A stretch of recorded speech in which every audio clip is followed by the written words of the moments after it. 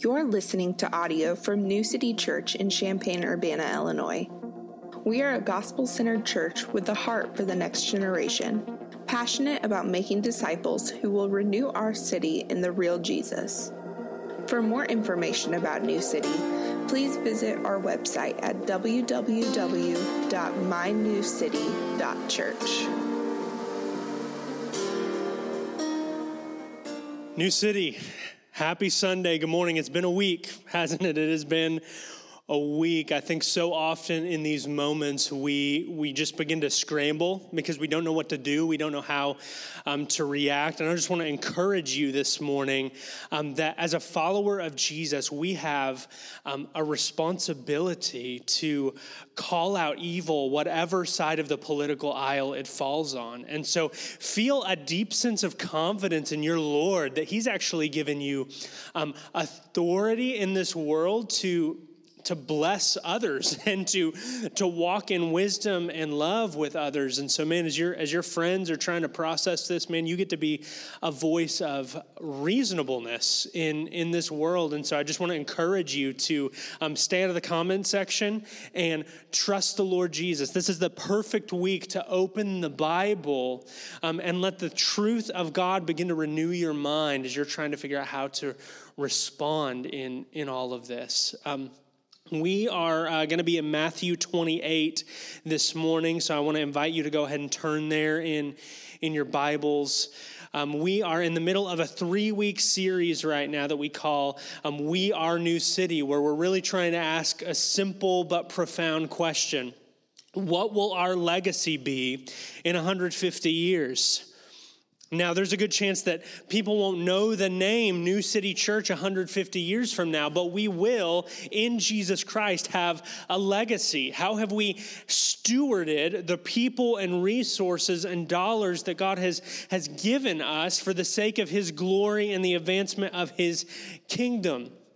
Last week, one of the things I said, I think that's important to remember, is that we so often don't rise to the level of the disciple-making vision that God has given us. We usually fall to the level of the culture and the systems of our church.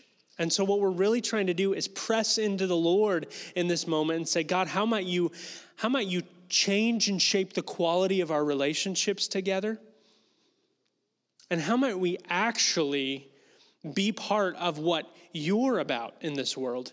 Matthew 28 shows us Jesus' agenda in this world. Let's go ahead and read the text. I know this is going to be awkward. It will be. Wherever you are, will you go ahead and stand up? Even if you're in your living room right now, stand up in reverence for the reading of God's word. We'll start in verse 16. Matthew 28, it says, "Now the 11 disciples went to Galilee, to the mountain to which Jesus had directed them. And when they saw him, they worshipped him, but some doubted. And Jesus came and said to them, 'All authority in heaven and on earth has been given to me. Go, therefore, and make disciples of all nations, baptizing them in the name of the Father and of the Son and of the Holy Spirit, teaching them to observe all that I have commanded you. And behold, I am with you always to the end of the age.'" This is God's word. You can have a seat. Last week, we talked about a culture of honor in our church that will become, Lord willing, this sort of launching pad for mission in our city that will color the quality of our relationships together. And this week, we begin to turn toward how do we begin to think about making disciples? This is really important. The best system for discipleship is a church filled with disciple makers. It's people living in obedience to Jesus. See, people who have seen Jesus and been captured by his beauty. People who have submitted to his authority, who've said, "You call the shots, Jesus, on life." People who are not perfect morally, but more and more their life starts looking like Jesus' life if he had their friends, their bank account, and their spiritual gifts. People who suffer and struggle, but yet who out on the front lines get to see King Jesus at work. You see, friends, most people that I meet who are bored with their faith, who struggle the most deeply with doubts, who get stuck in habitual sin, hear me, are people who have traded in the calling to make disciples for a life of self-absorption that has Jesus' name attached to it.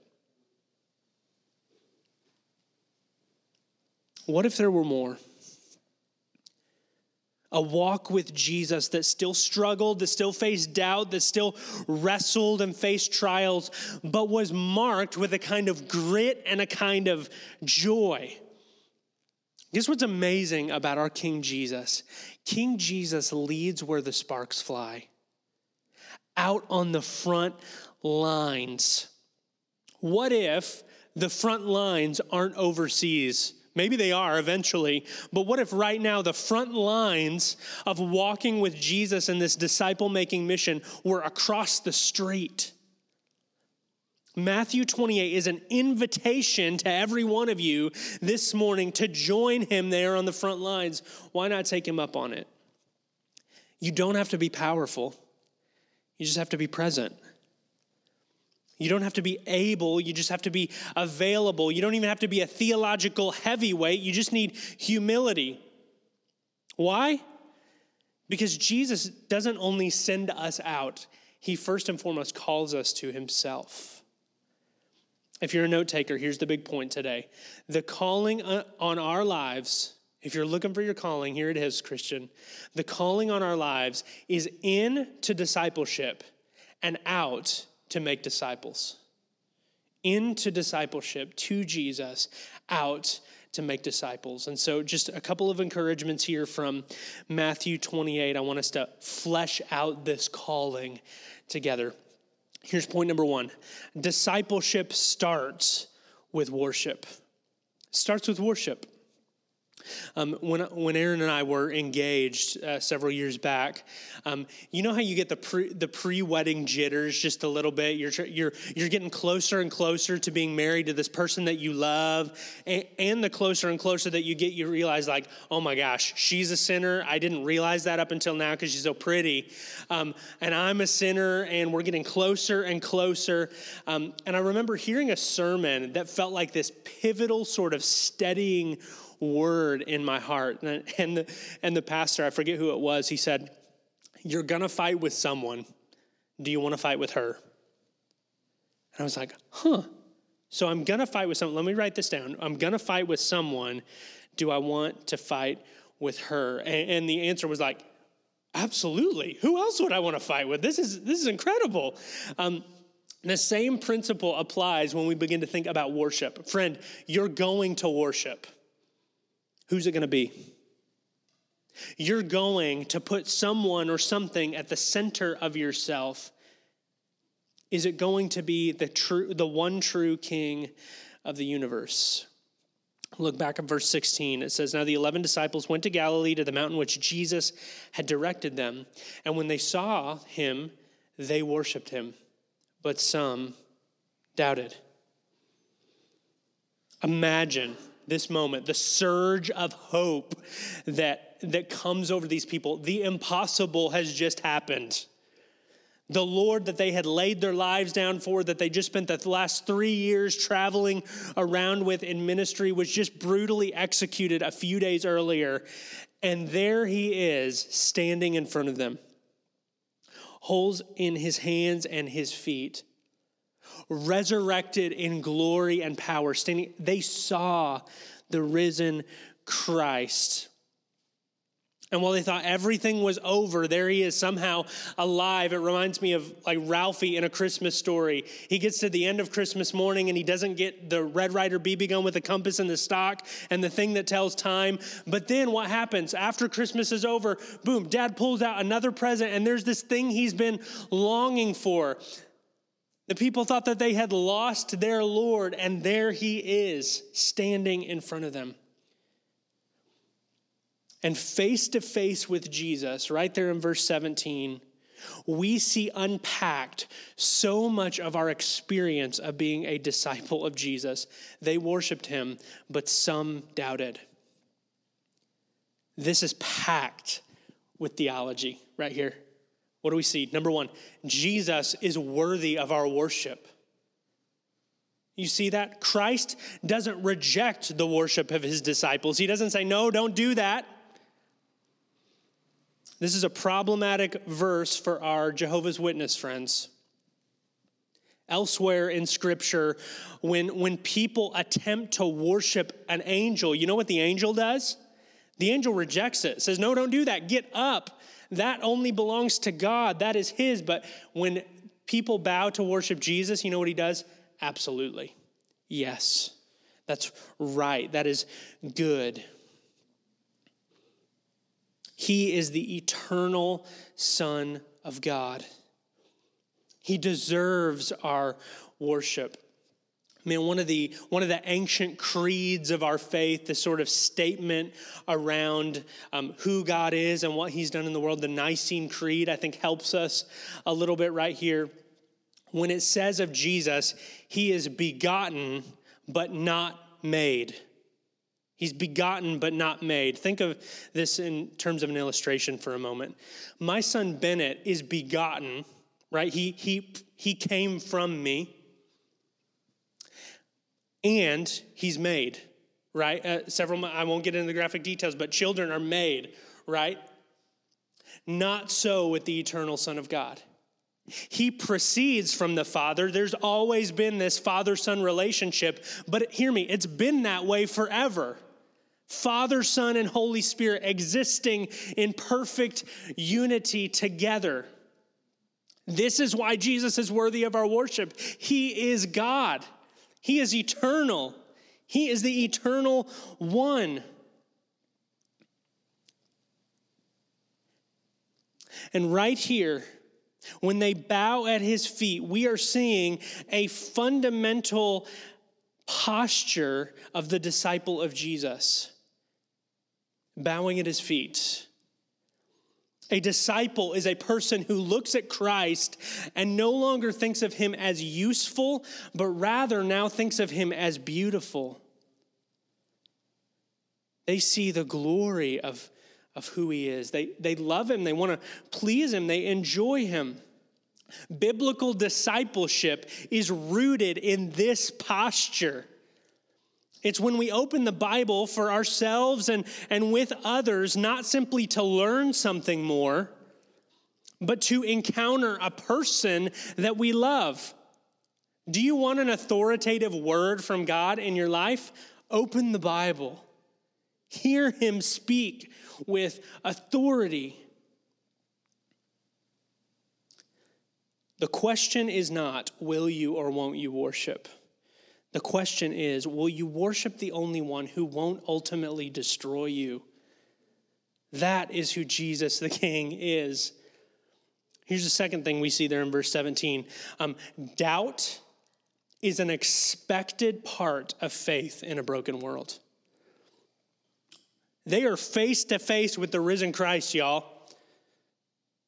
Like how much more up close and personal can you get to the reality of the resurrection than Jesus is standing right before your face? And did you catch it? Their hearts are filled with doubt.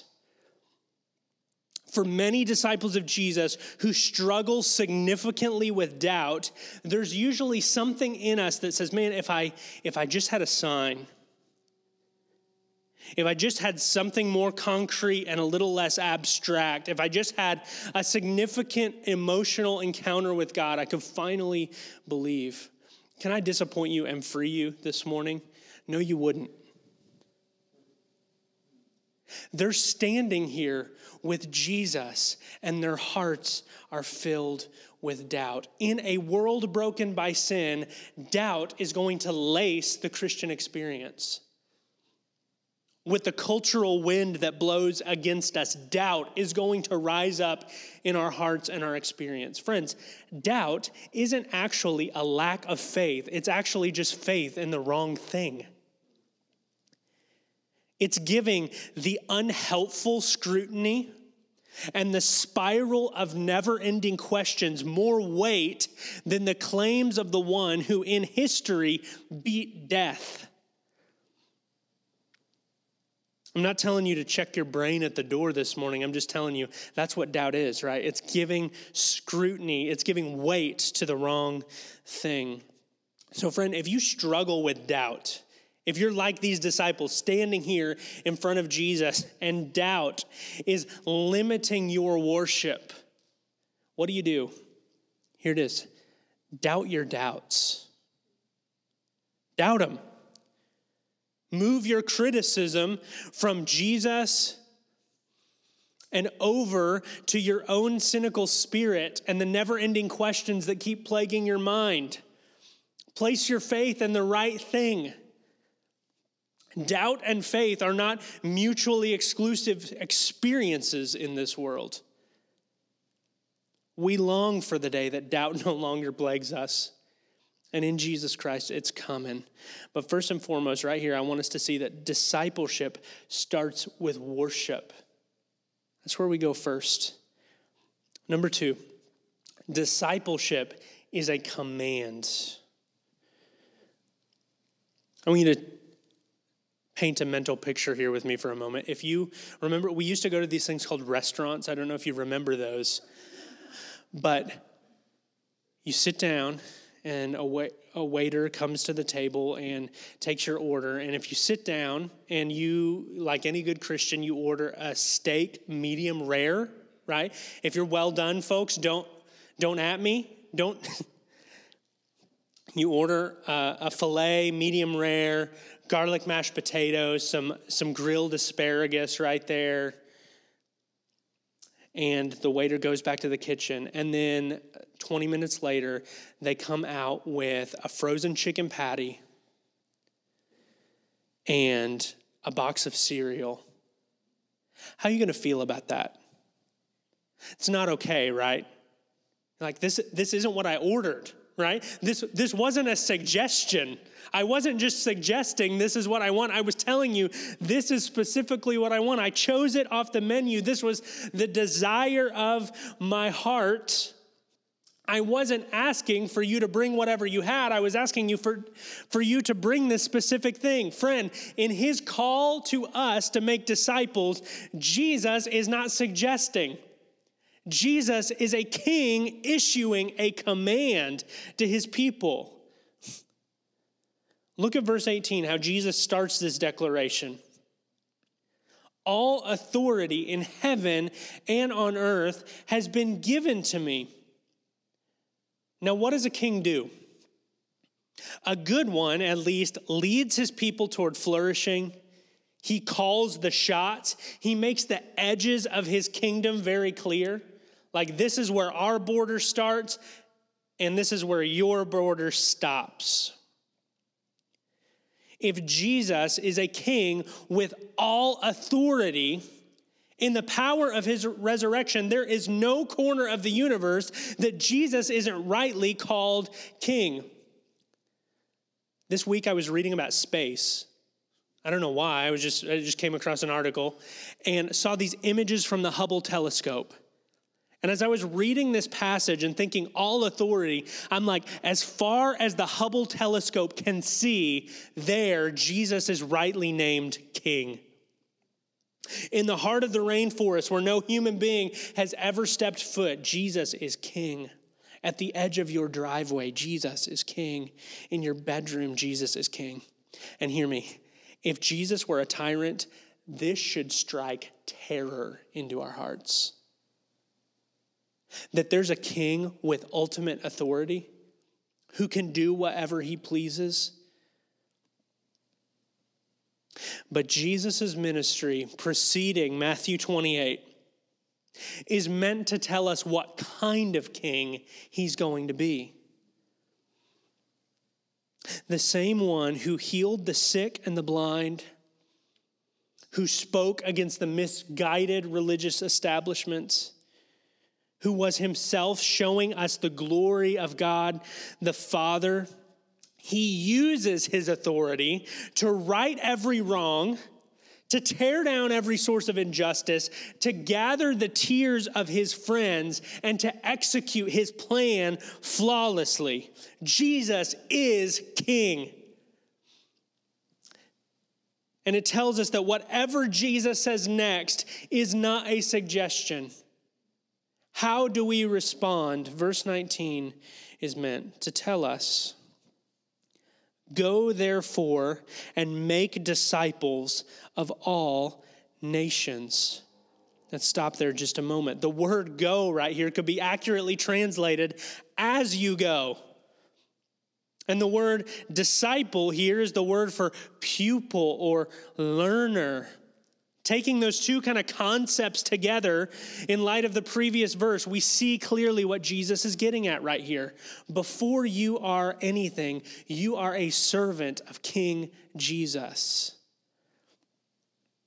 And your primary responsibility given by him is to handcraft other servants, other learners of your King.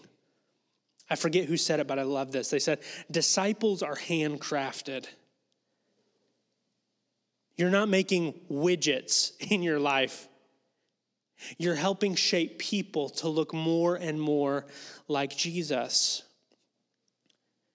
If that's primary, serving Jesus and raising up other servants of him, the question then becomes, okay, are you going to make disciples as a doctor, as a stay-at-home mom, as an IT professional, as a church planter, as the random major that you invented?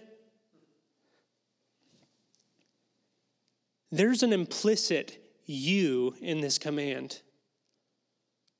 With your unique skills, abilities, passions, how do you go about making disciples of Jesus? This is a primary question for every one of us. How do I use the life that God has given me as I go to make disciples of Jesus? Friend, all of your life is meant to run through the filter of God's purposes. How's he going to use this? Here's a real question for us. Are you treating the Great Commission like the Great Suggestion? Or are you bowing to the authority of your King? Number 3, discipleship renews a whole person. A whole person. One of my favorite parts of seminary was learning about church history. And for some of you, you're like, oh gosh, sitting down and thinking about reading a history book about thousands of years of church history, for me, that just lights my soul up. And here's why. Because I began to learn and see these themes of different Christian traditions within the faith. Some of the modern ones here that are real popular that we would resonate with really some of all of these. The evangelical folks, right? They love the Bible and theology. Can I get a what for the Bible? Come on. We're all about it. Our more maybe charismatic folks, they love experiencing the power of God and call out to him in prayer for his work in the world. Our more maybe high church folks, like very ordered and regulated sort of gatherings. They love spiritual formation and they love service and justice in the world. And so you look at all these different kind of traditions under the Christian banner and you start to ask the question like, well, what is discipleship then? Is it filling people's minds with Bible and theology? Is it getting our hearts full of passion and discernment? Is it helping people shape that? Is it using our lives to serve others and meet needs in the city? And Jesus looks at us and says, yes.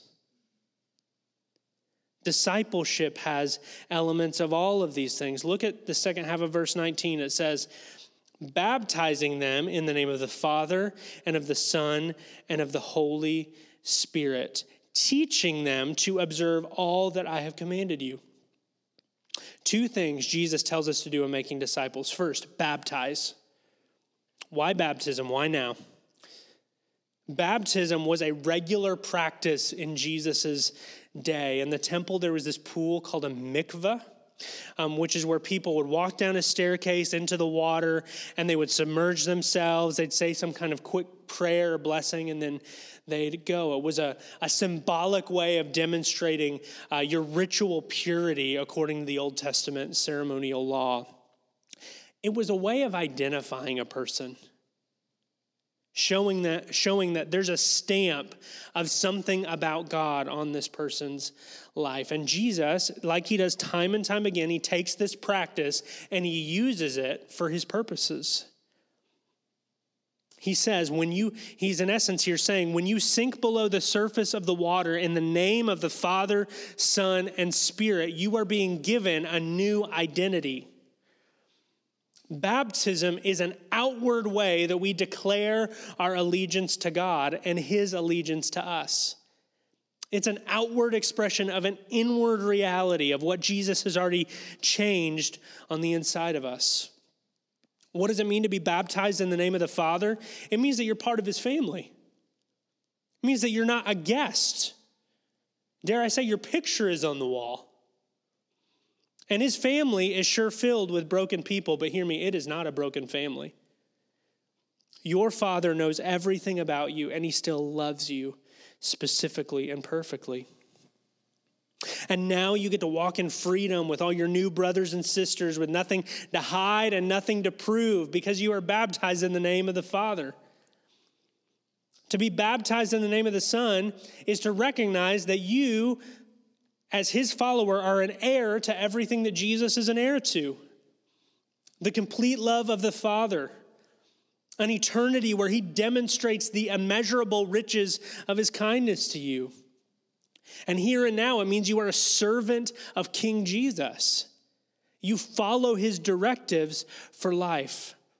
Here and now, obedience isn't always easy, simple, or even joyful in the very moment.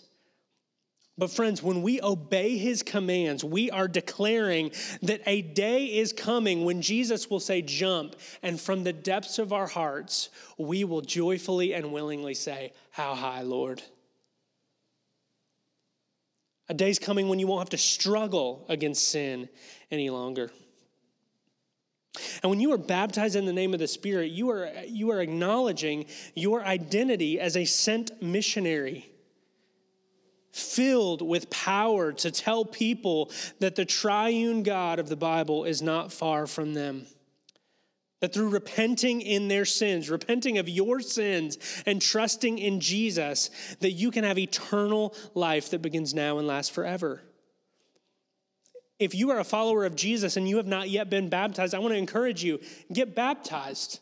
We would love to baptize you here. This is a great time for you to reach out to New City on the contact page. We've got a little baptism form that'll just guide our conversation there.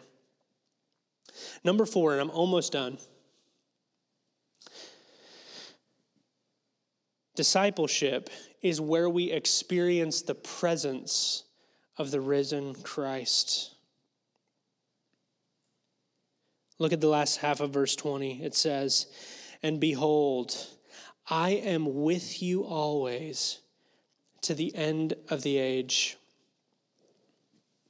Almost 2 years ago now, when we moved to Champaign, we had 6 adults, 2 kids with 1 on the way, and 1 dog.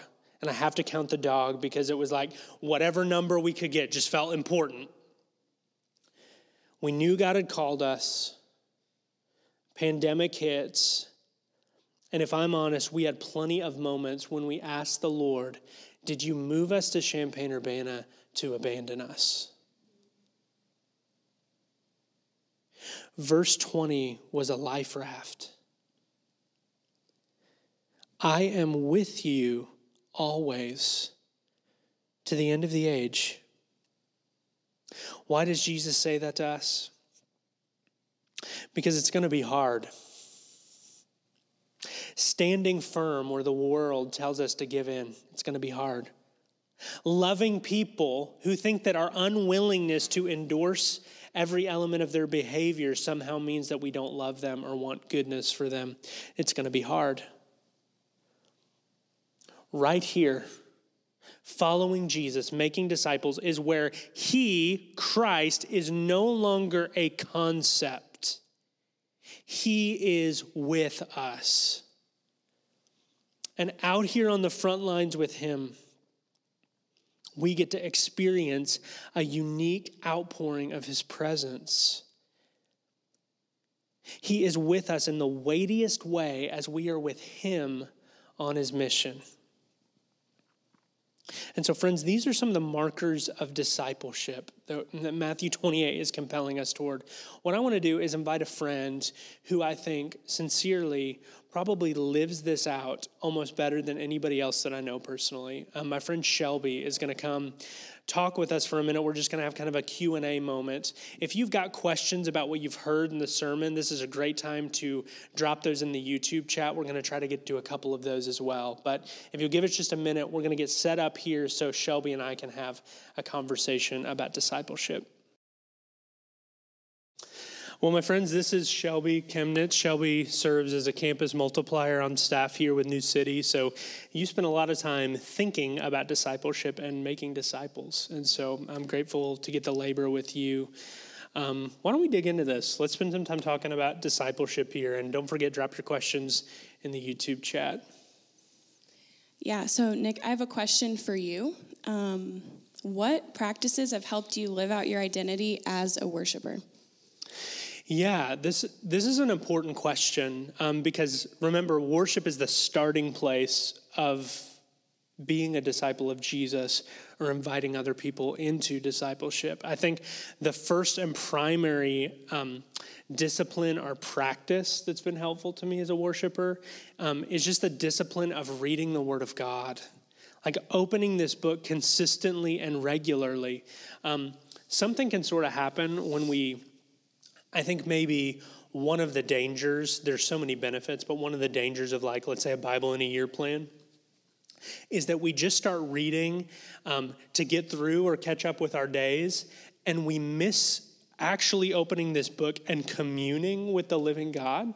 You know what I mean? Like you start reading simply to just get through the text so I can say that I've read the Bible. Hear me, there's a value in the discipline of it. But actually sitting down and saying, Lord, what about your character are you going to show me here? What unique facet of who you are you going to reveal here? I think that's been the primary one. Is there anything you'd add to that? I would say probably, just like marveling at the Lord. To kind of piggyback off of what you said, just probably when you get into Scripture to pray that the Lord would reveal something to your heart that is real and that you would walk away just marveling at Jesus. So good. It's like what stirs your affections for Jesus? What helps you sense the bigness of God as imminent as he is? So for me, like one of the things that helps stir my affections for Jesus is getting outside. So like if you see me taking a walk, like I'm usually praying for our city, praying for our church, but one of the things that I'm also trying to do is just paying attention to how has God displayed his glory in just a common grace of like the world, right? I don't want to lose a sense of wonder at who he is. That's good. What do you think, Shelby? What are some of the biggest barriers that you see to people either making disciples or being discipled? Yeah, I think fear is a big one. So that kind of manifests itself in a lot of ways. So for a discipler, fear of not being equipped enough, I think I've seen is one of the biggest barriers. People just think like, oh, I can't teach this person anything. Like I don't even know myself what I would say. And so that's one of them. I think it takes a lot of vulnerability and humility on both sides. Like you're going to sit down together and you're going to open up like really intimate parts of yourself with somebody. And that's really hard to do. That's really, really hard to do. And that's for both sides. I think another thing is maybe you're struggling with something, struggling with sin, and you're like, man, I don't think I can do this if I'm struggling with this. And so those are definitely some big ones. Yeah, absolutely. I think many of us have this conception of disciple making in our head that looks mostly like a classroom.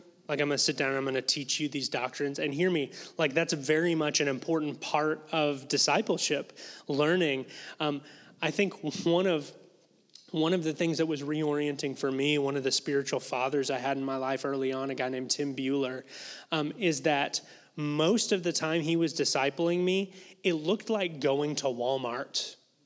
It looked like me running errands with him. It looked like me eating dinner with their family and me getting to watch him parent his kids in Jesus, And it was like, as life happened, this is that as you go of the Great Commission, as life happened, he spoke into how does Jesus speak into us living out the truths of the gospel in this context? So if you have anything going on in your life, if you're living and breathing, you have a space that needs interpreted in the light of the gospel. Mm-hmm. That's what you get to do for people as you're discipling them. Yeah, that's a good one. Very important. For sure. So Nick, which command of King Jesus feels the hardest to talk about in our cultural moment, and why? Yeah, this is one of the areas where I think many of us will begin to feel tension in our souls as we're making disciples, is like, where is the cultural wind blowing against the church the hardest? That's where I'm going to be tempted to want to apologize for the clear commands of Scripture.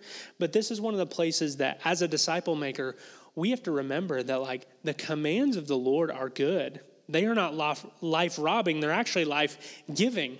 They're restoring us to how the world is meant to work. I think a couple of the places where it's particularly hard right now are the conversations around gender and sexuality.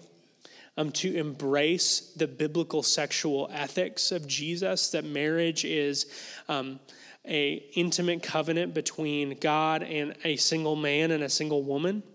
That sex is reserved for the bounds of those relationships, or that gender, male and femaleness, are actually good gifts of the Creator God and something to be stewarded and enjoyed. That is, at first blush, is just a wildly unpopular thing to say in this moment. And so I think those are places where we have to find resolve in our own hearts to go, how do I see this playing out as good and beautiful and good for the world? Because then when you talk about it from a theological perspective, and you get to talk about it from an experiential perspective. How do I see embracing my maleness as a good thing, or you embracing your femaleness as a good thing? And then obviously, like, even as we have those conversations, our posture is shaped by love and honor, right? We're not trying to be rude, but we do want to be very honest about those things. Yeah, I think that's a big one. Shelby, you have had a complicated season of ministry with college students being in and out and gone and in isolation. What's maybe some wisdom or some just real practical helpfulness you'd give how we can still reach people with the gospel while things are locked down the way that they are? Yeah. Thinking about this question was really convicting for my soul, because a lot of the answers I would have to give, I often stray away from doing. And I'm learning just how to trust in the Lord in these. And so it was good to think about these answers. The first thing I would say is, it seems kind of obvious, but it's one thing that I haven't done as much as I should, and that's to pray. To pray for God to move on students' hearts, to pray for God to move on the community, and that he would just make his name famous in Champaign-Urbana and in the world. The second thing, which kind of goes with prayer, is to pay attention. I think as we pray, we are paying attention to the things that are going on around us. And I think often we can get on autopilot and not actually pay attention to the opportunities the Lord has given us. And so, pay attention. Another thing we can do is use our social media accounts as platforms for the gospel. We have the world at our fingertips, and I think we can use those to proclaim the truths of the gospel. People, be predictable. This was one in particular that I was like, man, I know this is something I should do, and I haven't done it. But go to the same coffee shop to pick up your coffee and have conversations with the barista. This is something that you have encouraged me to do, and others have. Build relationships with those baristas and cashiers at the grocery store and things like that.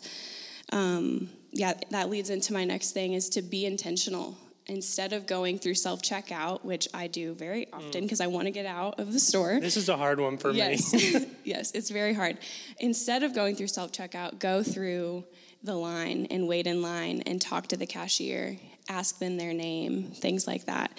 And then I think lastly, but definitely not least, is become an expert in the gospel during this time, and keep falling in love with Jesus. I think the only way that we can and will share the gospel during this time, is if we're captivated by the love of God in Christ. That is so good, so important. Yeah, if worship doesn't precede mission, and mission doesn't flow out of worship, usually what happens is like gospel presentations kind of come across like a sales pitch, right? That you like, I'm going to open a can of evangelism and hand it to the person. But man, when it proceeds out of worship, you embody the posture of the disciples, which was one where they looked at Jesus and said, where else would we go, Lord? Like the words of life are in you. Or when they stand before the rulers early in Acts, and Peter's like, you can judge whether it's right or wrong, whether I'm talking about Jesus or not, but we can't not talk about this Lord who's changed everything. That is such a powerful motivation in mission, like such a powerful one. We've got one other question here that came from online. Brittany asked about what Next Steps class talks about spiritual gifts, and how can we apply our gifts to develop disciples? I love this question. That's good. You want to take a first crack at this, or you want me to? You got it. Okay, I'm going to take a first crack, and then I want you to add on this, because I think you'll have a lot of valuable stuff to say. Step number 3 in our Next Steps process is really all about how has God gifted and equipped me uniquely? What is the unique church context, New City, that he's placed us in? And then what is Champaign-Urbana about? And kind of when you see the overlap of those 3 things, what you begin to identify is like what I sort of call a missional sweet spot.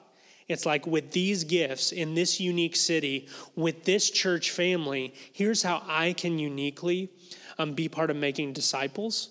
And so I'd encourage you, if you haven't gone through step 3, for you to do that. The second part of that question, how can we apply our gifts to developing disciples? Man, I'd love to hear some of your thoughts there.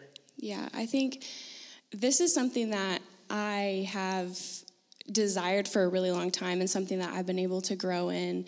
And I think if you have a passion for children, you have a passion for worship, you have a passion for just loving people, whatever your gift is, bring someone alongside you in that gift. If you're going to go take pictures, bring someone with you. If you're going to create a music video, bring someone with you. I think it's just having someone tag along, and then as you're doing whatever it is that you're doing, you're getting to know them, you're loving on them, and just inviting them into your life.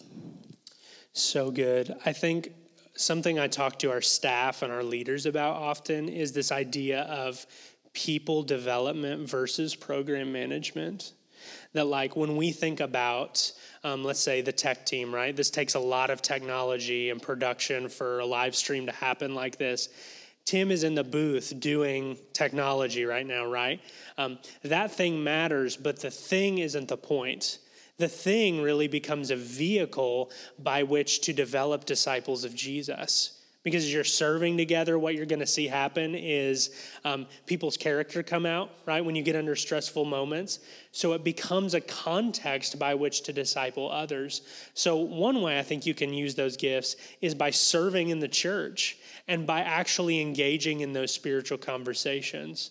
Some of my favorite moments in the life of our church are like when we're setting up for this, or when we're in these coming weeks, like working on getting the building ready, like the conversations that will yield. I think out in the city, that's part of the role of a disciple, is to really try to discern, like, okay, where has God given me passion or gifting? Where is there a need? I think Henry Blackaby says, like, the work of the missionary is to find where God is at work and join him there. And so I think that's the first step I would take, is just start asking the Lord, where are you at work in the world around me?